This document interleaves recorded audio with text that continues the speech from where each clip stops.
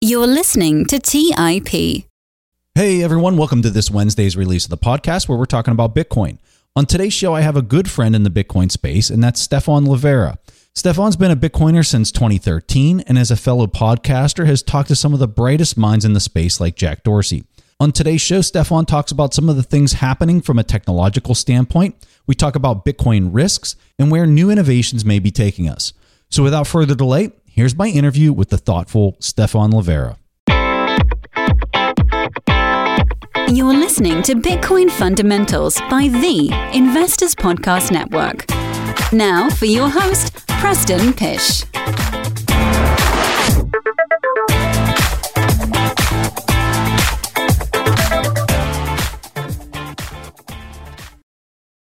All right, so like I said in the introduction, I'm here with Stephan. Stephan, first time on the show. I know I was over on your show, and I'm excited to bring you over here because, dude, you are a wealth of knowledge, especially on the technical front. So I'm thrilled to have you here. Thank you, Preston. It's always a pleasure to chat with you. I guess this is the first question I got for you. What was the aha moment for you with Bitcoin? Like, what kind of set it all off? Like most people, the first time I heard about Bitcoin, I thought of it like some foolish thing, or it was just like some game currency, whatever, like Fortnite V-Bucks or World of Warcraft Gold or whatever, right? What did it for me was actually an Eric Voorhees article, and I was reading it in December 2012. So that's when I came across it. And so I, being a libertarian and into Austrian economics, anti-central banking, anti-fiat money, this was the article for me that just made it click. And so from then on, I just couldn't stop thinking about Bitcoin and talking about Bitcoin. And nowadays I eat, live, and breathe Bitcoin. And so that was my moment. And so what I would say in terms of that article, I think it was that up until then, no one had explained it to me in a way that made sense that, oh, wow, this is actually a challenger to central banking. And of course, I love all different aspects of Bitcoin. I like talking about the economics of it, the technology of it, as you mentioned. And so for me, it was the economics of it that really got me interested. It's just that I'm not a developer, but I'm just like a relatively tech savvy person. And so that's what sort of enabled me to, I think, get a reasonable understanding of it relative to the average person on the street. Now, you came with a background in accounting, correct? Yes, that's right. I was working as an internal auditor and chartered accountant back in Australia. So I used to work at Deloitte, and then later I was working at some of the big banks. What made you such an Austrian economics person? What caused that? What triggered it? Right. So that's another whole rabbit hole. So that for me was actually even earlier. I was probably about 14 or 15 years old, around there. And I was on IRC. So for the young ones, that's Internet Relay Chat. That's like an old school chat system. And so I would hang out on IRC channels, and I found this Australian politics channel. And this guy kept linking to Mises Daily articles. At the time, I just thought, what the hell? This is all crazy stuff. That's not going to work. But then the logic of it started to dawn on me as I read those articles. And then it just made so much more sense to me than what I was being taught in terms of the Keynesian and monetarist ideas I was being fed at school and at university. And so for me, I went down that Austrian rabbit hole in terms of reading Mises and Rothbard and Hans-Hermann Hoppe, Guido Hulsmann, Joseph Salerno, and modern day well-known practitioners, people like Tom Woods and Bob Murphy. I was reading a lot of their work, listening to their lectures or podcasts. And that was what gave me that awareness and understanding from an Austro-libertarian perspective. And that's, I think, also what helped, what you might say, primed me for being open to the idea of Bitcoin, this anti-state money, anti-fiat money. This is not what your typical, what age did you say you were? 14? I was about 14 or 15 when I started learning a little bit about Austrian economics. And I would say it took some while for it to take, right? Maybe a couple of years later, I would have said, yeah, I'm a libertarian. I'm interested in Austrian economics, but it sort of took time. And obviously when you're younger, your patience for reading these long books is not as much. I started out reading articles and shorter books. And then by the time I got to about university age, then I was reading more of the longer Austrian books and considering myself at least a student of Austrian economics. It seems like you had an interest in finance and just money from a very young age. What do you think triggered that? So for me, I think it's a few things, but I loved that idea of when you're young, you think of this idea of, I guess it's kind of like passive income, but although that can be overplayed nowadays. But I mean, this idea that, hey, if I save this money and I earn, back in those days, you could actually earn interest in the bank, right? Because you would actually earn interest. And so it was like this idea, this fascination of, oh, hey, what if I save and then I can actually earn money off of the interest or earn money out of the income? And so that was a very appealing idea to me. And I would say from a young age, I was more of a saver. Like I was already a kind of a saving kind of person. And so even from my first job, I was relatively good about saving, and I enjoyed reading about personal finance and accounting and like some of these different ideas. So I think all of those things sort of contributed to the personality and the person I am now. Fascinating. On your show that you do, you cover a lot of the technical aspects on Bitcoin. I find myself tuning into your show all the time to just make myself smarter. And I mean, I come with an engineering background, but your ability to explain it and just kind of get the questions out of your guests that have this superior technical knowledge. I mean, they're literally the ones clacking on the keys, making these things happen. And you're able to ask such amazing questions to them. I guess my question to you is, when you're looking at it holistically over all the guests that you've interviewed through the years, what would you say are like the top 3 technical things that you think most participants in the space don't even understand, get, or just you can tell that people just overlook it or just really don't care about it, that you find really valuable? Right. I think part of that is just that awareness that you need to really play around with things to learn. Because I think a lot of people might have heard someone talk about this idea, but never have actually used it. And I think that's an important thing. So it's important to try to get as close to bare metal as you can, where you can, right? Whether that is learning how to take your coins off the exchange, whether that is learning how to run a Bitcoin node, whether that's learning how to use hardware wallets, whether that's playing around with multi-signature. So these are a few examples. Like, I guess the lesson is really actually try to use this stuff. And so that's something, even for me, it's not always possible, but when I can, if I'm interviewing someone, I try to actually use their product or their software or their hardware if possible. It's not always feasible, but the better you can, then you're giving more of you're giving a more well-informed perspective on that. Other concepts that I think a lot of people struggle with, just like when you're backing up your Bitcoin as an example, right? You know how most people might, if you set up a Bitcoin wallet or a hardware wallet, you might have seen how we write down the 12 or 24 words. What a lot of new people might struggle with is that understanding that is your backup, not just for the coins that you have received up until now. It's the backup for the coins you'll receive in the future on that wallet.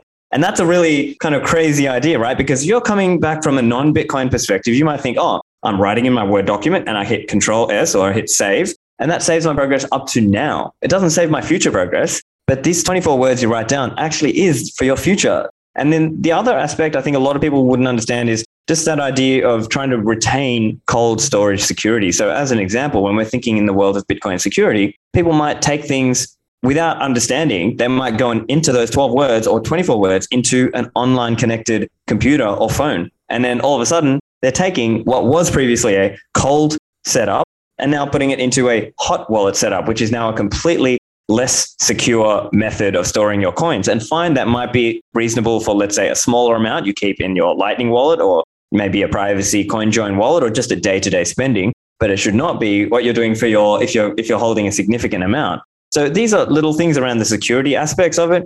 But of course, I think maybe to the spirit of your question is also around aspects around where is Bitcoin going in terms of Lightning and scalability and other aspects, right? So it might be that, as an example, we as a community often say, not your keys, not your coins. However, it's going to get more and more difficult over time, because over time, there's only so many people who can actually hold a UTXO. What's a UTXO? Unspent transaction output.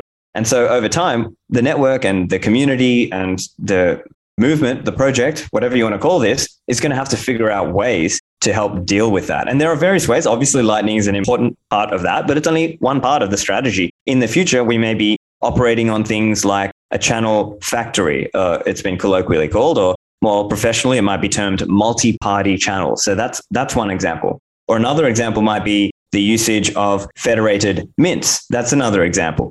As an example, if you look at what's going on in Bitcoin Beach down in El Salvador, in El Zonte, where Galloy Money, the company, created the Bitcoin Beach wallet. And it's like this idea of like, okay, it's a custodial Lightning wallet, and it is also a multi-sig community held wallet. And so I think we're going to see advanced ideas around that. I think another interesting aspect is just around being private in Bitcoin. I think it is possible to be private with Bitcoin. It just takes additional steps. And so as an example, people need to learn how to, for example, run their own Bitcoin full node, and then ideally use some kind of privacy preserving wallet. Examples might be Samurai Wallet on Android or Sparrow Wallet on the desktop. And these wallets allow you to connect to your own Bitcoin node, ideally, although they can be used in default setup with somebody else's node. Of course, it's best if it's with your own. And then they can use different techniques like the Whirlpool coin join as an example. And then when they're going to spend, they are using post-mix spend techniques like Stonewall. So that's an example where it makes a transaction that even looks like a coin join, even if it's not a coin join. So that's just a few examples. I think there's all these different technical realms within Bitcoin, and it's very difficult for one person to sort of be an expert in all of them. So really, I think it's sort of like, I think of myself as I do as much as possible to try to be able to be a good interviewer on the topic that I'm interviewing, whether it's Bitcoin mining or it's privacy or it's Lightning or it's something else, or it's, the financial aspects of Bitcoin, the regulation, the economics. There's all these different nuances to it. So I just try to do my best to get as knowledgeable as I can to be able to ask a skillful or an intelligent question of the guest. I want to follow up on two of the points you made there. The first one on the UTXO comment. I'm not sure that I follow what you meant by people won't be able to hold their own Bitcoin or their own keys. Right. What did you mean by that? So think of it like this. When we spin up a Bitcoin node, we're downloading the entire blockchain of transactions. Now, remember, that's the history of all the transactions. And I think today that's probably 430 gigs, around that, and rising over time. But that is distinct from the UTXO set. And so think of it like this. The entire blockchain is the history of every transaction. And so your Bitcoin node, it downloads all those transactions. And then some Bitcoin nodes run in what's called pruned mode, which is like a cut down version of that, maybe 5 gigs, let's say, just as an example. But that is distinct from the what's called the UTXO set, which is the set of unspent coins. So think of it like this. Now, in a superficial sense, people think, oh, I just send Bitcoin to this address and it lives in this address. But that's not really precise. It's more like UTXOs or Bitcoin coins live inside a UTXO. You can have multiple UTXO that were sent to the same address, if that makes sense. And so what's actually going on in the background is your wallet is having to select which UTXO it's using when it's spending and so on. But to the point I was saying, that UTXO set has a scaling limitation. And it's just literally not going to be feasible for everyone on Earth. Let's say there's 8 billion of us. It's nowhere near feasible for everyone to actually hold their own coin in that UTXO sense. Then that brings the question, well, okay, what can we do about this? What can we do to make it possible? And so some of the ideas, as I was saying, are relating to multiple people holding a piece of a coin, let's say, of a UTXO. And so that's where, we're living in the advanced world where maybe we got any prev out and we have the L2 Lightning network. And then let's say instead of having a Lightning channel between you and me, Preston, it might be like a Lightning channel between you, me, and 20 other people, and we're all sharing that UTXO. So that's how the idea could scale and allow for more and more people to still have some level of self-sovereignty, although of course it is a spectrum. I also want to hit on the coin join part that you brought up, because my audience, I'm sure a lot of the people in the audience know what coin join is, but for those that don't, explain what it is and then explain what your point was there earlier. A coin join, we can think of it like, let's say we got down at a table and everyone was blindfolded. Let's say we each had a $10 note. And what we're doing is somehow, if you could sort of make it so that we could all shuffle around those $10 notes and then pick out, and we knew atomically, you knew for certain that they weren't going to run off with their $10. You would put in $10 and get back a different $10 note.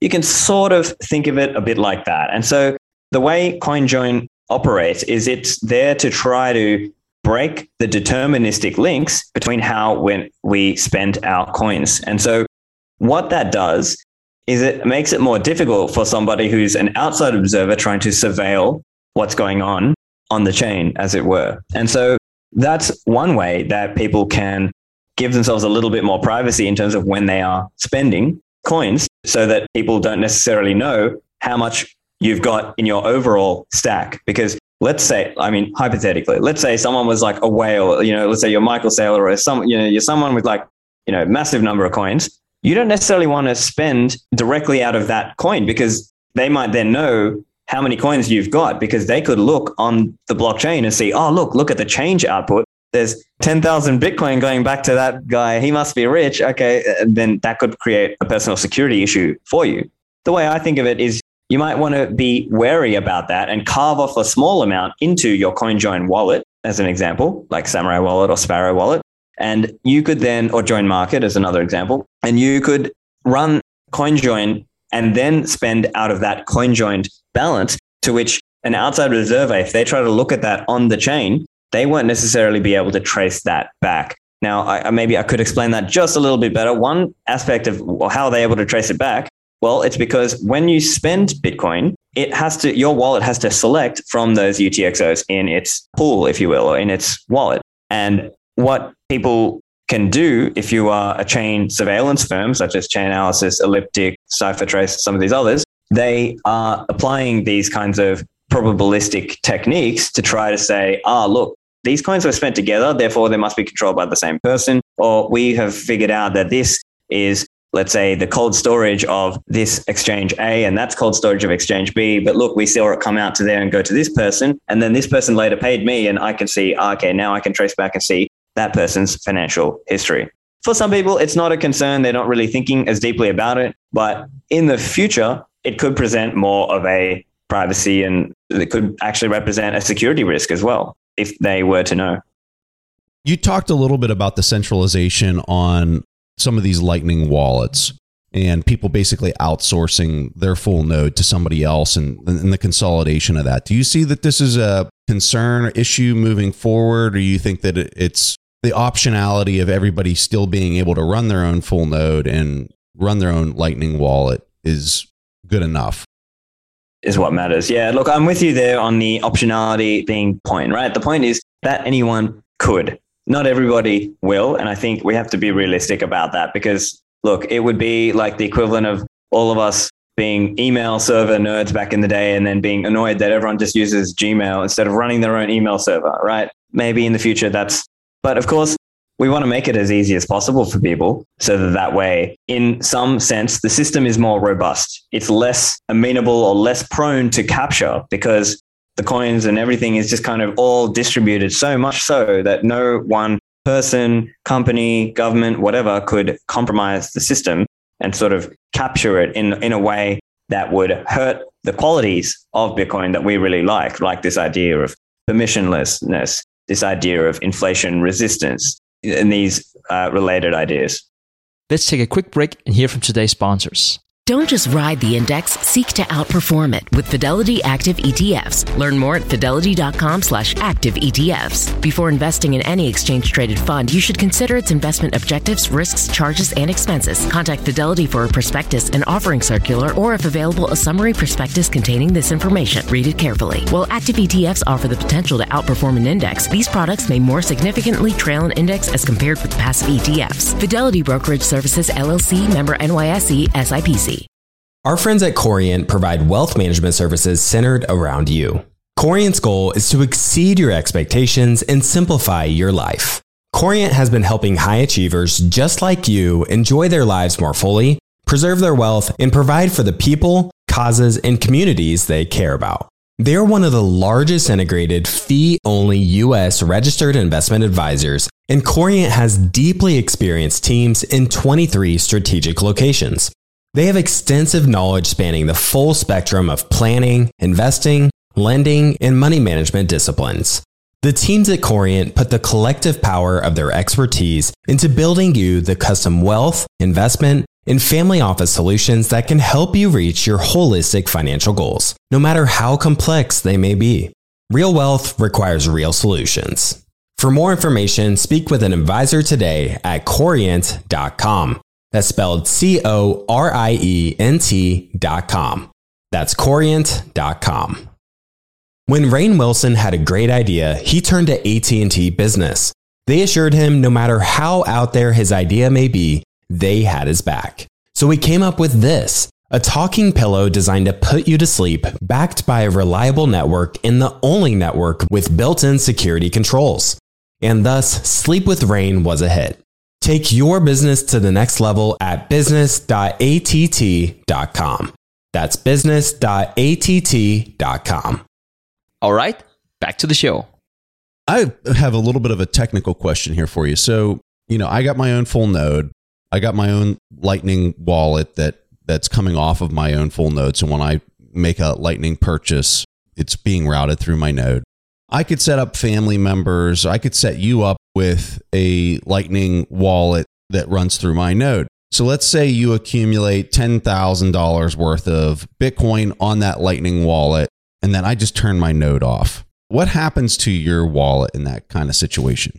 I think the impetus and the intent of the question is, so you got Wallet of Satoshi, you got these companies that are basically providing these types of services for Lightning wallets, Blue Wallet. People aren't setting it up and configuring it back to their full node. They're just using their full node. So what if that company goes under? What happens to all of those addresses? Let's just say the company just disappears for whatever reason, just from a risk standpoint for all those people that are using that solution, but aren't configuring it to their full node.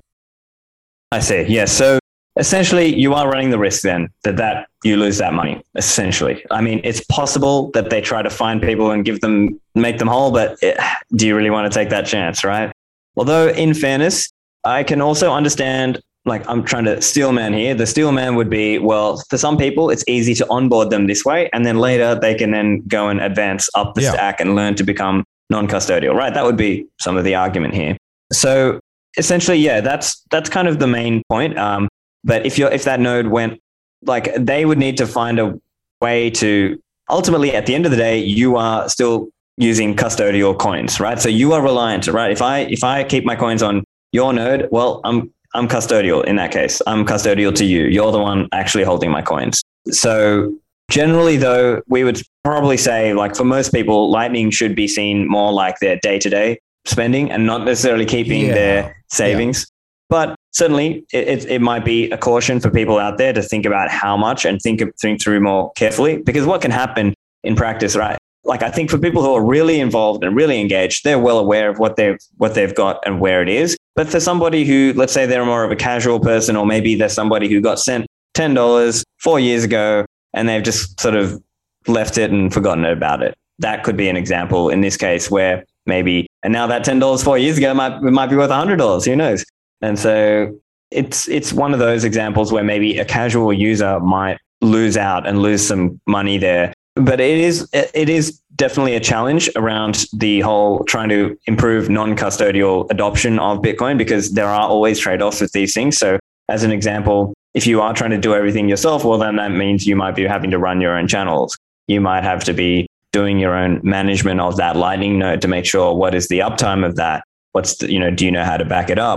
If something went wrong, could you recover it? All of these questions are, they are important. And so I can understand why if people just use those more custodial, or maybe even a hybrid option, there are some that work in that way as well, where you might still hold the keys to the coins. So an example might be Phoenix Wallet, where you still hold the keys to those coins. You still wrote down the 12 words, but your ability to spend and receive is dependent on that provider. And maybe that's a better trade-off balance for some people. So in that case, if everything else went away, you still have your 12 words and you could recover those coins using the likes of a wallet like Electrum or others, where you can just recover the coins. So it's a spectrum. And the idea is we're trying to get people down further and further down that funnel such that we can maximally retain the qualities of the system we know and love.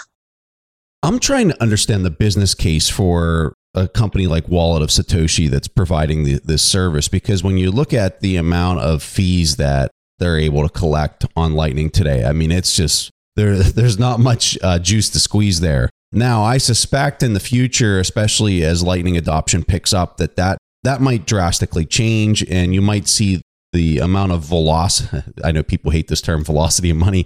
The velocity of money that's going through the rails would, I think, pick up in a dramatic fashion from where it is today. And I think that even keeping the fees as low as they are, if that would even persist, I just think the sheer speed of all the transaction that would be going through the channels would increase the amount that's being made significantly. So is it a long-term play?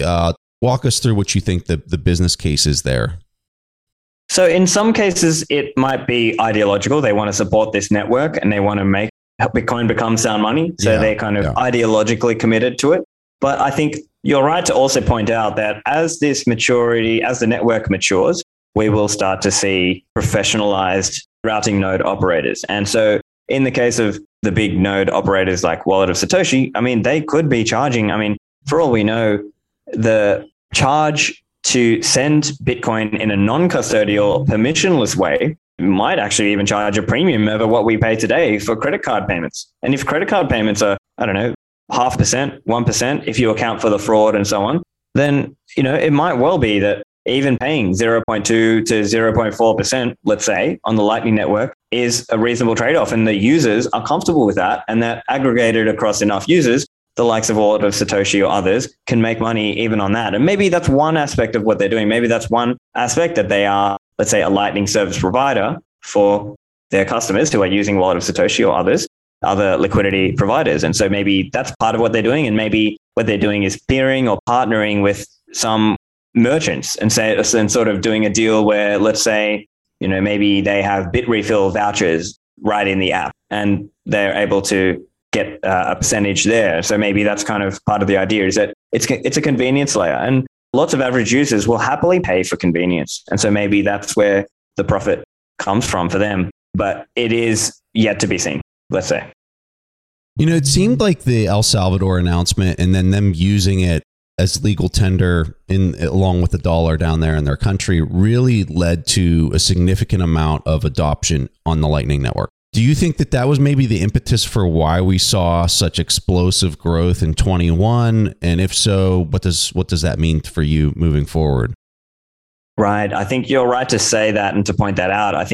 I don't know the exact numbers, but it's probably something like 1,500 coins that were on the network at roughly the start of 2021 towards the end, where it's probably 4,000 coins were in Lightning channels, something like that. And that's in public channels, not even counting the private or unannounced channels that we know exist between some of the large exchanges. So that's just an example. And we've seen probably last I saw, I think it's over 15,000 or over 20,000 Lightning nodes are out there now. Whereas I recall in October of 2019 at the Lightning conference, around in those days, it was maybe 6,000 Lightning nodes were in existence at that point. And so we have to say we have seen a big explosion in the growth of Lightning nodes. I think part of that is community involvement, enthusiasm. We've seen a lot of pleb node runners who just want to support the network and they're interested, and it's part of their own learning journey that they want to run a Bitcoin node.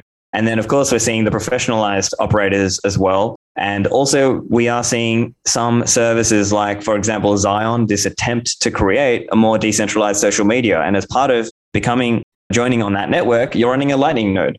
These aren't necessarily even what we would, you and I would term hardcore Bitcoin people. These are people who just want to use the service. And as part of that, they're actually, without really knowing too much about it, they're running a Bitcoin node in the background. Now, admittedly, these are more like VPS nodes, virtual private server nodes, as opposed to like, the Umbrel or the MyNode or the Raspberry Blitz sort of physical box. But nevertheless, it is a Lightning node and it's all part of the journey. So I think certainly the El Salvador story and news around legal tender helped drive more professional interest in Bitcoin and Lightning node management, whether you are OpenNode or whether you are Chivo Wallet, or whether you are Ibex Mercado or some other company looking to sell services and using the Lightning Network in El Salvador. So I think that is also another aspect of a stress test that we are going to see, that we have been seeing and we are continuing to see.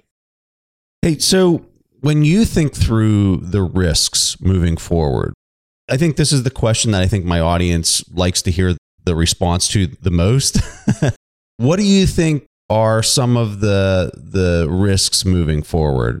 We used to talk about the 51% attack. I think after the China migration of all their hardware, a lot of that concern really, I don't hear people asking me personally about that too much anymore. I'm with you. I don't get that question either. I would say that is a little bit more of a new coiner question, right? It's the common one. They're thinking, 51% attack.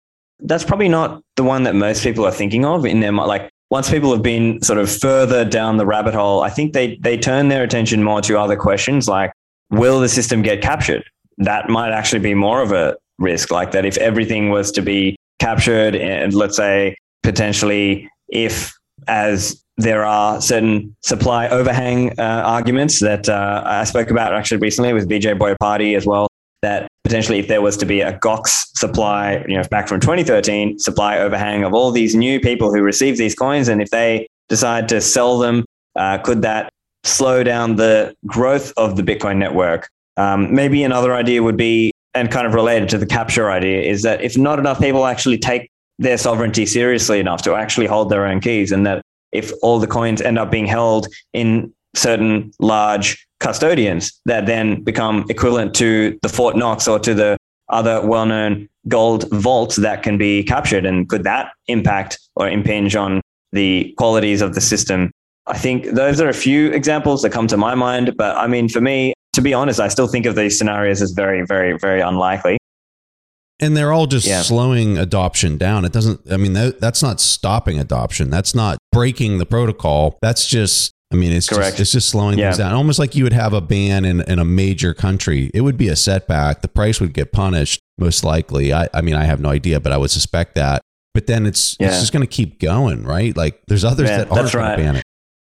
I could think of maybe, I mean, look, even though I'm extremely bullish on Bitcoin, I think it's going literally $10 to $20 million per coin in today's terms, right? Or something in that range eventually. Like, I don't know when, but it is a risk for people to think it's inevitable. Like we can't just say, it is important just to not get complacent, because there have been bugs in Bitcoin's past, right? There was the famous buffer overflow. I think 84 billion Bitcoins were created in 2010. Now, of course, that's an early example. There was another inflation bug that did not get exploited in 2018. And so that's another example where, that could really injure the confidence or the perception of Bitcoin. In those scenarios, there can be a patch. It can be full node operators can step in and adopt the patch. Walk us through that. What would that look like? And obviously it would cause enormous amounts of damage in the short term. But is it recoverable? Is it something that the network can come out of after enough time and garner confidence and trust again, even though something like that would happen? Yeah, that's an interesting question. And I think you could argue from one point of view, you could say, well, what if the people couldn't agree on what was the correct chain to go back to? And what would the right checkpoint be? Like if, let's say, it wasn't something that everyone agreed straight away, that was wrong. It was actually something that got discovered later on. And, then people, it would then be like, oh, wait a minute, we'd have to go back and figure out what's the right point to go back to. And what if people are transacted in that time? Are they just, well, too bad. Sorry, too bad, so sad, right? But yeah, look, broadly, I think the reason you and I and many other people are into Bitcoin is because, well, it very chiefly is the 21 million cap. And we would never, ever want that to be changed. I mean, the truth of the matter is that the actual amount is a bit less than that, because there are some cases where obviously coins got lost and some coins were never claimed when they should have been. There were some examples where there were bugs and, coins weren't claimed. But, assuming just, for simplicity of say 21 million, I think essentially there would be a bunch of developers who come out with a patch or some kind of code, and they would then essentially have to be able to convince enough people to be able to roll their node back to that. And you would be relying on, let's say, the node implementation software people to also help make it easy, because not everyone's technical, right? So the likes of Umbrel and Ronin Dojo and Raspberry Blitz and MyNode and Start9 and so on would have to make their stuff work for that too. What else? You'd have to try to get all the exchanges and the miners on board. That said, I believe the miners would follow where the quote unquote economic majority went. So of course they would follow the incentive there, right? But it would still be a pretty tough coordination problem, right? Because again, there's no king, there's no person in charge. Okay, let's say Adam Back comes out and says, look, guys, I think this is the right way. Well, I don't know. Is that even... But look, I do think that for better or worse, people would not let that kind of thing happen. And there, of course, is a lot of effort around Bitcoin development. That said, oftentimes the bottleneck is actually around review time, right? Having skilled contributors. And I think if you had asked this question maybe a couple of years ago, or if we had been considering this question a couple of years ago, we might have been thinking, well, okay, we need some more funding for Bitcoin review, like Bitcoin core review. And I think now it's actually that the funding is actually being provided. And I think, if you would ask this question a couple of years ago, we might have been thinking, well, okay, we need some more funding for Bitcoin review, like Bitcoin core review. And I think now it's actually that the funding there is funding, the bottleneck might actually be more like getting enough people who are skilled enough and want to work on Bitcoin, because there can be challenges to it too, right? Some Bitcoin developers are getting sued by Craig Wright and others, and it can be there can be some pressures for the developers and contributors in Bitcoin Core and Bitcoin in general. So it seems like there can be like flame wars and things going on online, and that's always been the way. But it's not necessarily the most attractive thing from that point of view. But at the same time, now the flip side argument would be, no, actually, this is going to be the future of the world's money. Having a chance to work on that and contribute to that is incredible, and would represent working on just like this incredible pinnacle of what an incredible project, what an incredible civilizational infrastructure Bitcoin is for mankind. And so working on that should be seen as like a very prestigious thing. And maybe that's part of where things go in 5-10 years time. It's interesting when you were talking through the scenario of a fork and trying to convince nodes to adopt whatever software version, and then the miners and all that. I wrote this down. I wrote down decentralization equals you have to have a slow and methodical process with minor updates to the protocol if you're truly decentralized. Because if you get yourself in that situation, it could just be completely disastrous if you have this kind of 50-50 split as to what people think the software baseline is. Now, if you have a centralized protocol, and we could probably talk about a whole bunch of examples of this in the space of centralization, it's not as big of a problem for them, because if they control a majority of the nodes and they can steer the ship because it's centralized, they can make a mistake and roll to whatever software update they want and control the adoption on the full node. So it's a lot easier if you're centralized. Correct. In order to do that. So Bitcoin's strength is its decentralization, but it also comes with this really important quality of being extremely conservative, like extraordinarily conservative in software updates, in testing. And I think we see that in the community. I think the culture in the community is exactly that. And I think it needs to stay that, especially because we are decentralized. It's not like we can convince a host of 10,000 full node operators to just do this one thing. I mean, each person is thinking in their own terms, in their own critical thinking as to what they think it is or isn't. Correct. And I think that's an important distinction, because you see so often hacks happen in the altcoin world, and then they just say, oh, look, we're just going to pause the network. We couldn't pause the Bitcoin network. We couldn't say, hey guys, stop trading, or hey guys, stop transacting. You can't stop them. So how do we coordinate these things? Well, it takes work. It takes individuals who put their hand up and try to coordinate things. I mean, even if I'm thinking back to the Taproot soft fork, which is now activated in Bitcoin, but it took work. It took work from hundreds of reviewers of Taproot code. It took work from the likes of, for example, Alejandro de la Torre from, so he used to be at Poolin, and now he's got his own consulting operation going. And he went around trying to ask all the miners, hey, are you interested to run Taproot, and try to help build support. And so fundamentally, anyone trying to change Bitcoin has to do that. And I think Taproot was a great example of a decentralized effort, because you had, people like that, and you had people like, I believe, Hampus Schoberg, who set up the Taproot.watch website, and all these other people who are contributing in their own little way, whether that was reviewing or helping explaining what this was, or trying to write code and trying to help the miners get on board as well. People trying to pressure the exchanges saying, hey, CZ and Binance, please support Taproot. We want Taproot.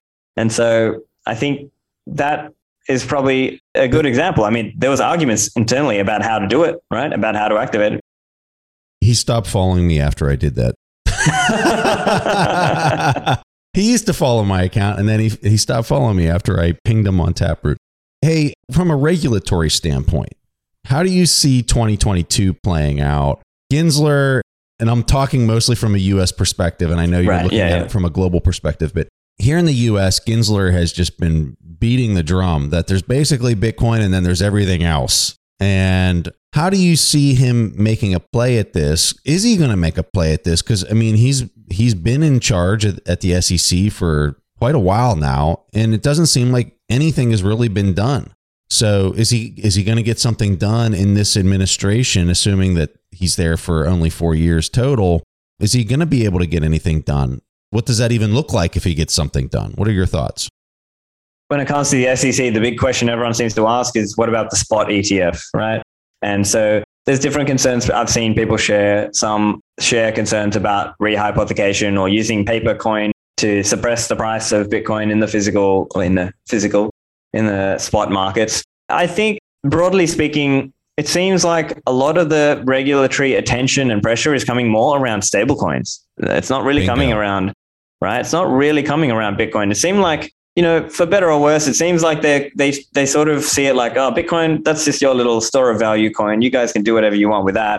But stablecoins, okay, we're regulating that. And obviously securities, we're regulating that. That's as a relative outsider in that sense. I'm not an American myself, though obviously as a Bitcoin podcaster myself, I try to stay up on the space and what's going on.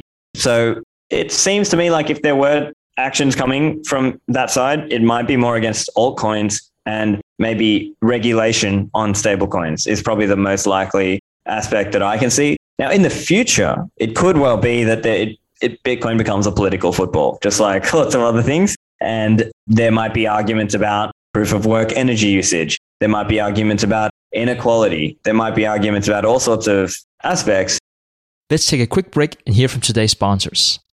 If you're looking for the right franchise concept at the right time, an iFlex Stretch Studio franchise is the business for you. iFlex is the newest franchise concept from the founders of The Joint Chiropractic. With over 200 licenses already awarded to our regional developers, there's never been a better time to own an iFlex franchise in your market. An iFlex Stretch Studio franchise offers its clients the best in professional assisted stretching for one affordable price in one beautiful location. Even the Mayo Clinic says stretching can increase flexibility and improve your joints' range of motion, helping you move more freely. Prime regional developer opportunities and franchise locations are going fast.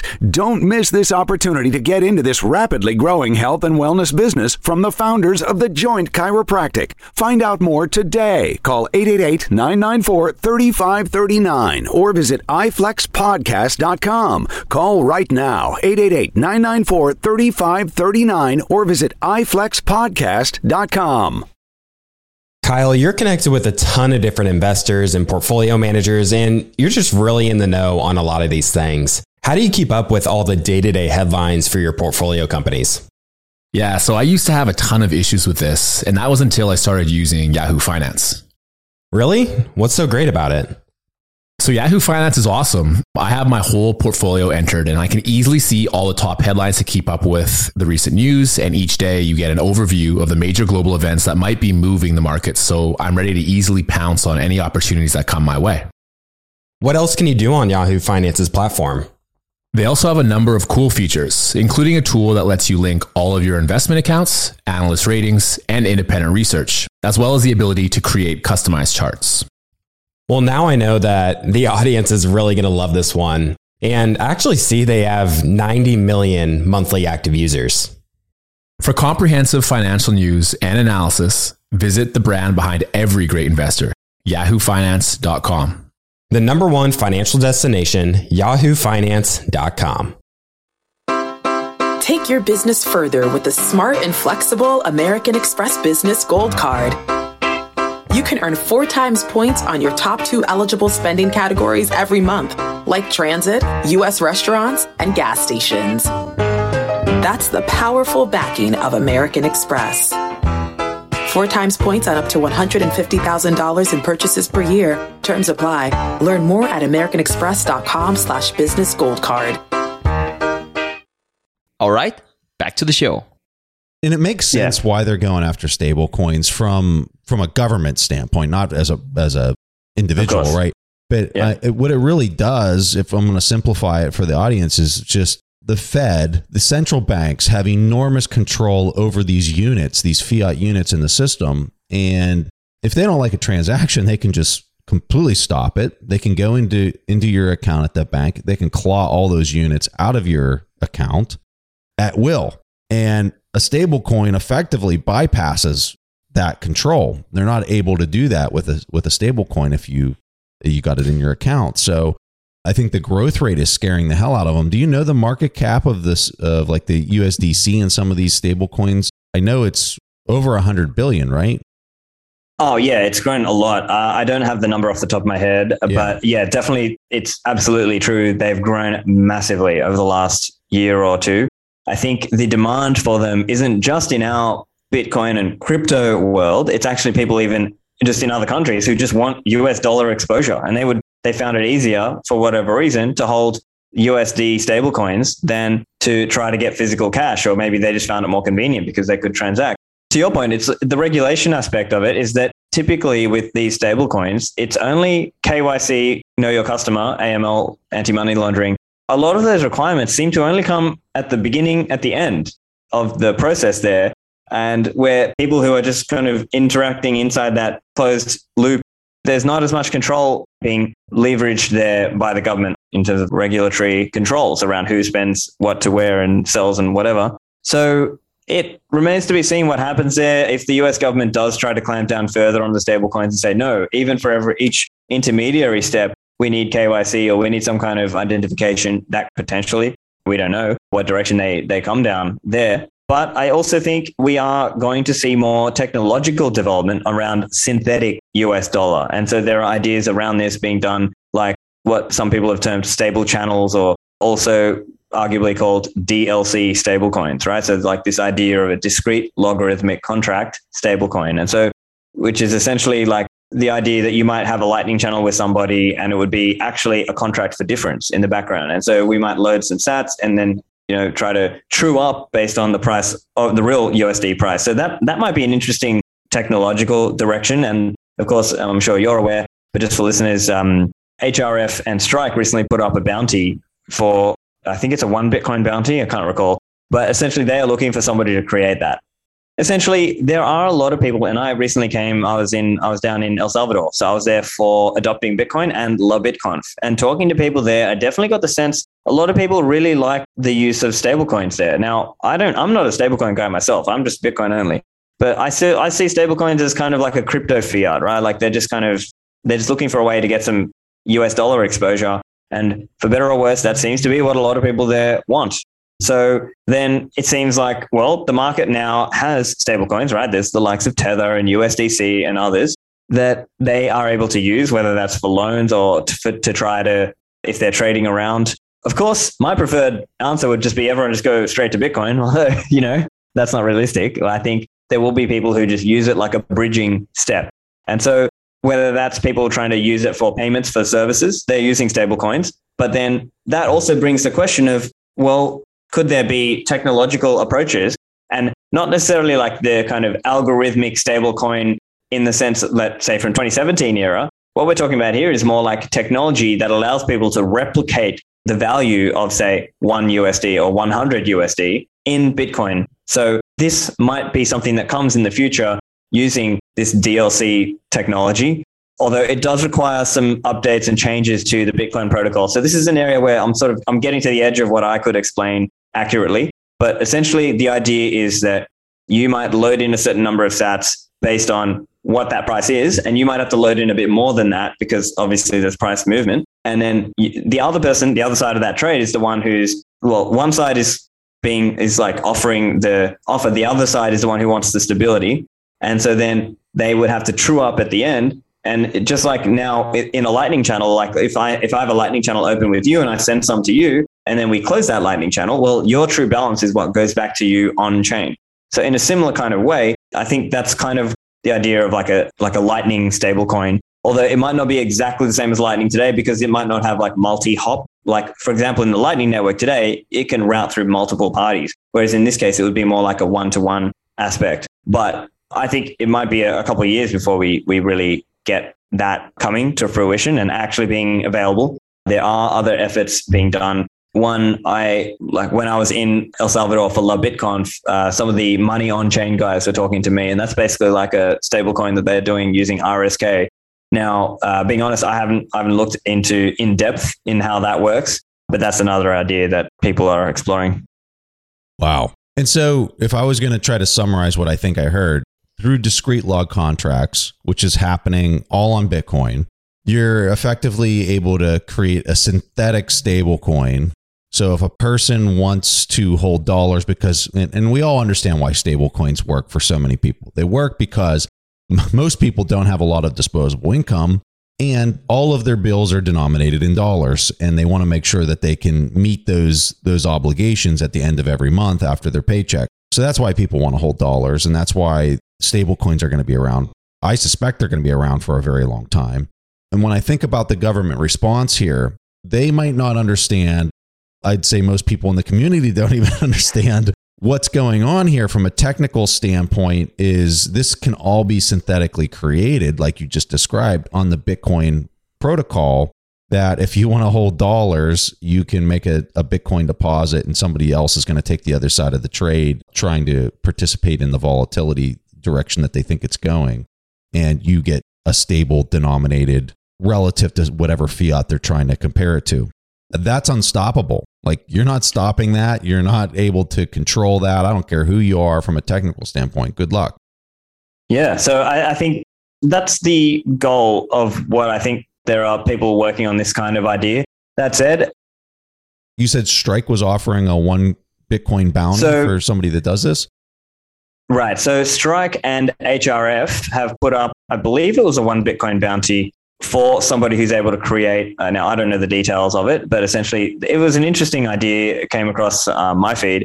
Now, I think there are others who, let's say, Shortbits, right? So they're a team working on DLC, and Chris Stewart from Shortbits and Nadav Cohen are definitely good ones to speak to on this kind of thing, because they could speak to it at a level that I'm kind of only able to give a very high level explanation. Someone like Chris Stewart or Nadav Cohen could probably go in more depth there. But yeah, that's essentially the idea. And it represents an interesting thing, because when you think about it, like, what are regulators going to be able to stop then? If this ends up being built into Bitcoin, let's say it comes in 2 or 3 years' time, well, maybe people use stablecoins for the here and now, right? The Tethers and USDCs of the world and others. And then in a few years' time, if this idea is there, well, then they might choose to use that.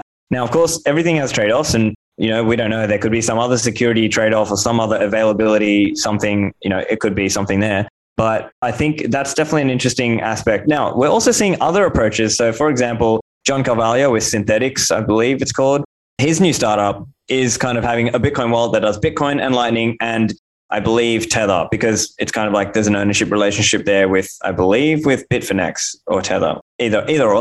But that's like another way of having everything all in one app, right? You've got Bitcoin, Lightning, and Tether all in the one app. So that's another possibility. And so that might be an interesting angle also. So there's this video floating around of Vitalik quoting that 85 terabytes per year is totally fine. I mean, this is crazy talk. This is like, and I don't want to bash, I'm not here to bash other projects. I really want everybody to be able to work on whatever they think is value added, right?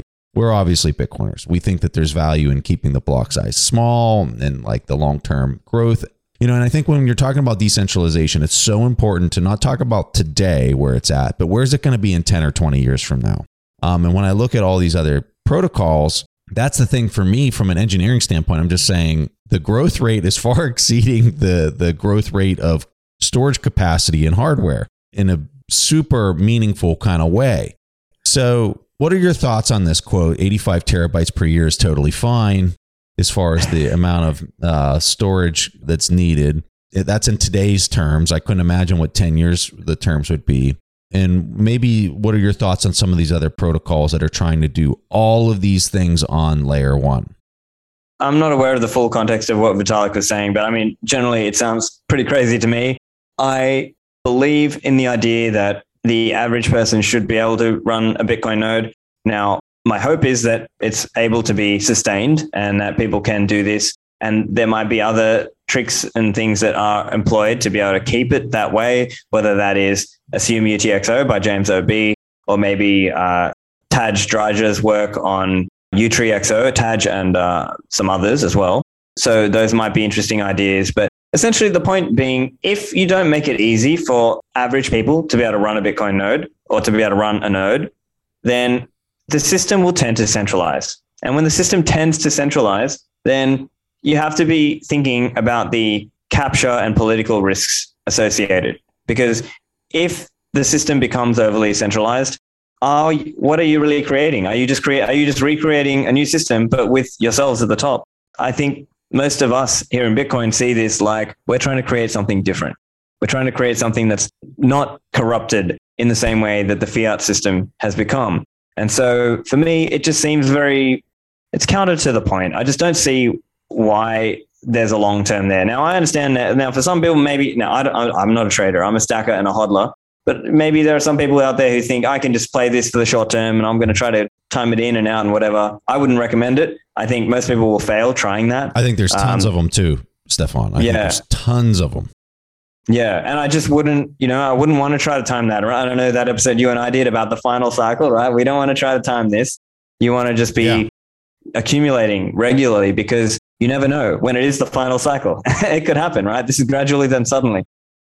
And in the meantime, you've been doing 100% compound annual growth rate. So, I mean, there's no rush. If anything, you want it to kind of stay, at a slower growth rate so you can stack more of it.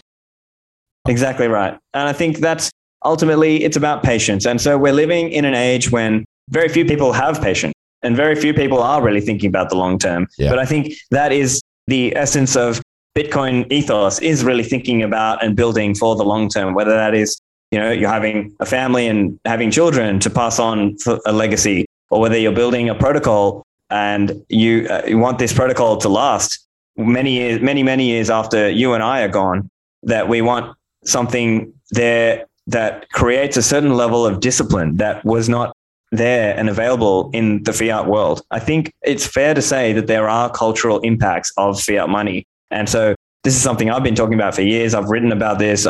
People like Stephan, and the OG, Guido Hulsmann, an Austrian economist, has written extensively about this. I think there are cultural impacts of fiat money. It causes us to make more high-type preference or impatient decisions, when really the important decisions we make are those long-term decisions about what am I doing over the next 10, 20, 30, 40, 50 years. And so that is really, I think, a significant difference in the mindset of the typical Bitcoiner versus what many altcoin enthusiasts are thinking about. So I really just think it comes down to having enough people who have that vision and have that belief that, we really can make the world a better place. And part of that starts with fixing the money, as Marty Bent says, right? Fix the money, fix the world.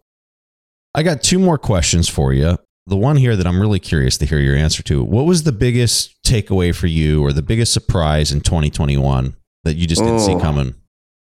It's got to be the El Salvador legal tender law, right?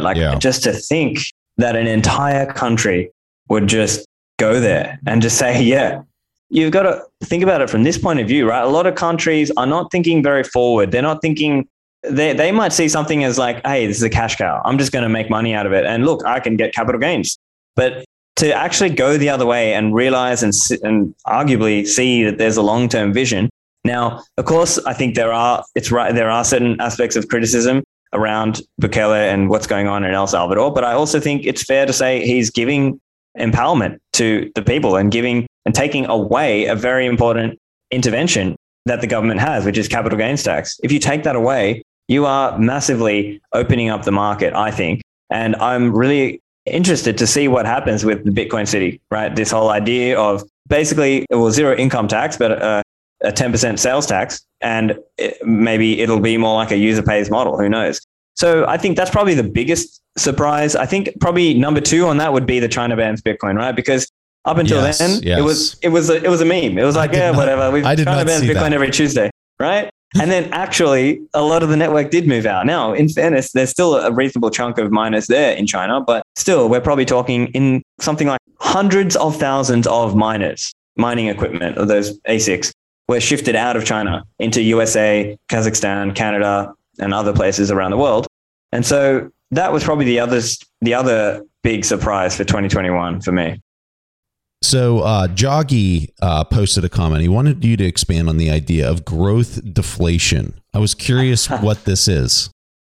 This is one of my hobby horse issues. I love talking about growth deflation because I see it as Bitcoin is this massive positive sum technology for the world. right? Because we are going to be living in a world where your money rises in purchasing power, because a lot of people think about deflation the wrong way. And so I've done various episodes on my show talking about this, and it's like a hobby horse issue for me. A lot of people think deflation is bad, but actually what we need to do is distinguish between the types of deflation, because there is the credit collapse sort of deflation, or bank credit deflation, which is like the economy is collapsing because of the prior overinflation, or the malinvestments created are now being wiped away because the market is sort of realizing effectively that those investments were not profitable, or the entrepreneurs realize they do not have the resources to complete that. That's one aspect of the quote unquote bad deflation. But there's also the good deflation, which is growth deflation. And so growth deflation just refers to the beneficial rise in purchasing power that we would experience under a hard money world, whether that's a gold standard or a Bitcoin standard. I obviously believe it's going to be a Bitcoin standard. So just by merely holding Bitcoin, we will become richer over time. And so I think it'll be really different to think about, because we are used to, and for all of our lives, we've grown up in a world where you lose purchasing power over time if you hold it in dollars. And so I just think it's such a phenomenal and incredible concept to me. And I think it's so poorly understood as well, because I think people just conflate everything together. They're not able to distinguish and decompose those into their component parts and say, hey, this growth deflation. And to understand, living under a Bitcoin standard, living in the Bitcoinized world, the hyper Bitcoinized world, is going to be a growth deflationary world. So the future is bright. I really think that is the white pill for all of us, is that, look, there are times now where we might not be as free as we want to be, but I really do believe the future is going to be bright, so long as we make it there, that a Bitcoin standard will genuinely improve the way society operates in so many ways. And I think we're going to basically massively reduce global poverty. We're going to massively, give people much more of an opportunity to really engage in what they want to do and work on things that are in their passion and things that they really believe in for the long term. So that's my message on growth deflation. So if I was going to summarize this, for Stephan Livera, the price of meat in 2021 went down. That's correct. That is excellent. Yes, that's right. Okay, I lied. There's one more question. Your a favorite book, or maybe and if you have a book that's not about Bitcoin or finance, and then maybe a Bitcoin or finance book. An interesting one that hit me was by Cal Newport, Deep Work. Right, I think that was an interesting one, because essentially the message and the moral of that story was that people are getting distracted by the likes of social media, when actually we are living in a time where the rewards go to the people who are the best in their field. And so the people who are the best in their field are often the ones who are able to spend that time doing deep work. And so that for me was an interesting one. Yeah, I would say that's probably the non-Bitcoin book. And then the Bitcoin book, probably one of my favorites, is, The Ethics of Money Production by Guido Hulsmann. So that for me was probably like I just have such a strong recollection of reading that book. I was away on a work trip. I was still in a fiat job at that time. And this is maybe 2013 or 14. And so obviously I was really into Bitcoin at that point. And I was reading this book, and obviously there's not one mention of Bitcoin in the book. I think the book came out in 2008, funnily enough. You're just reading that book and you're just thinking, wow, like it's just confirming so many things that we thought about our Bitcoin thesis. And so I remember reading that in 2013 or 14, and it was such a strongly influential book on my own thought. And so that's why The Ethics of Money Production is probably one of my favorites there. And I had the pleasure of interviewing Guido Hulsmann, the author, as well. We are going to have a link in the show notes to Stephan's interview with the author. And obviously you have an amazing podcast. I listen to your podcast all the time, Stephan. It's such an honor to have you on the show. Is there anything else that you want to highlight or point the audience to? So, so stephanlivera.com is the place to find my podcast. And of course, I work at Swan Bitcoin as well. So that's swan.com. That's where people can, learn about Bitcoin and start accumulating Bitcoin as well. And Preston, it's been a pleasure. I'm a big fan of your work also. I think you do a great job at really skillfully asking good questions. So that's why I'm a big fan of your work also. Yeah, once again, thank you for inviting me. Awesome having you, Stephan. If you guys enjoyed this conversation, be sure to follow the show on whatever podcast application you use. Just search for We Study Billionaires. The Bitcoin specific shows come out every Wednesday, and I'd love to have you as a regular listener. If you enjoyed the show or you learned something new or you found it valuable, if you can leave a review, we would really appreciate that. And it's something that helps others find the interview in the search algorithm. So anything you can do to help out with a review, we would just greatly appreciate. And with that, thanks for listening, and I'll catch you again next week. Thank you for listening to TIP. To access our show notes, courses, or forums, go to theinvestorspodcast.com. This show is for entertainment purposes only. Before making any decisions, consult a professional. This show is copyrighted by the Investors Podcast Network. Written permissions must be granted before syndication or rebroadcasting.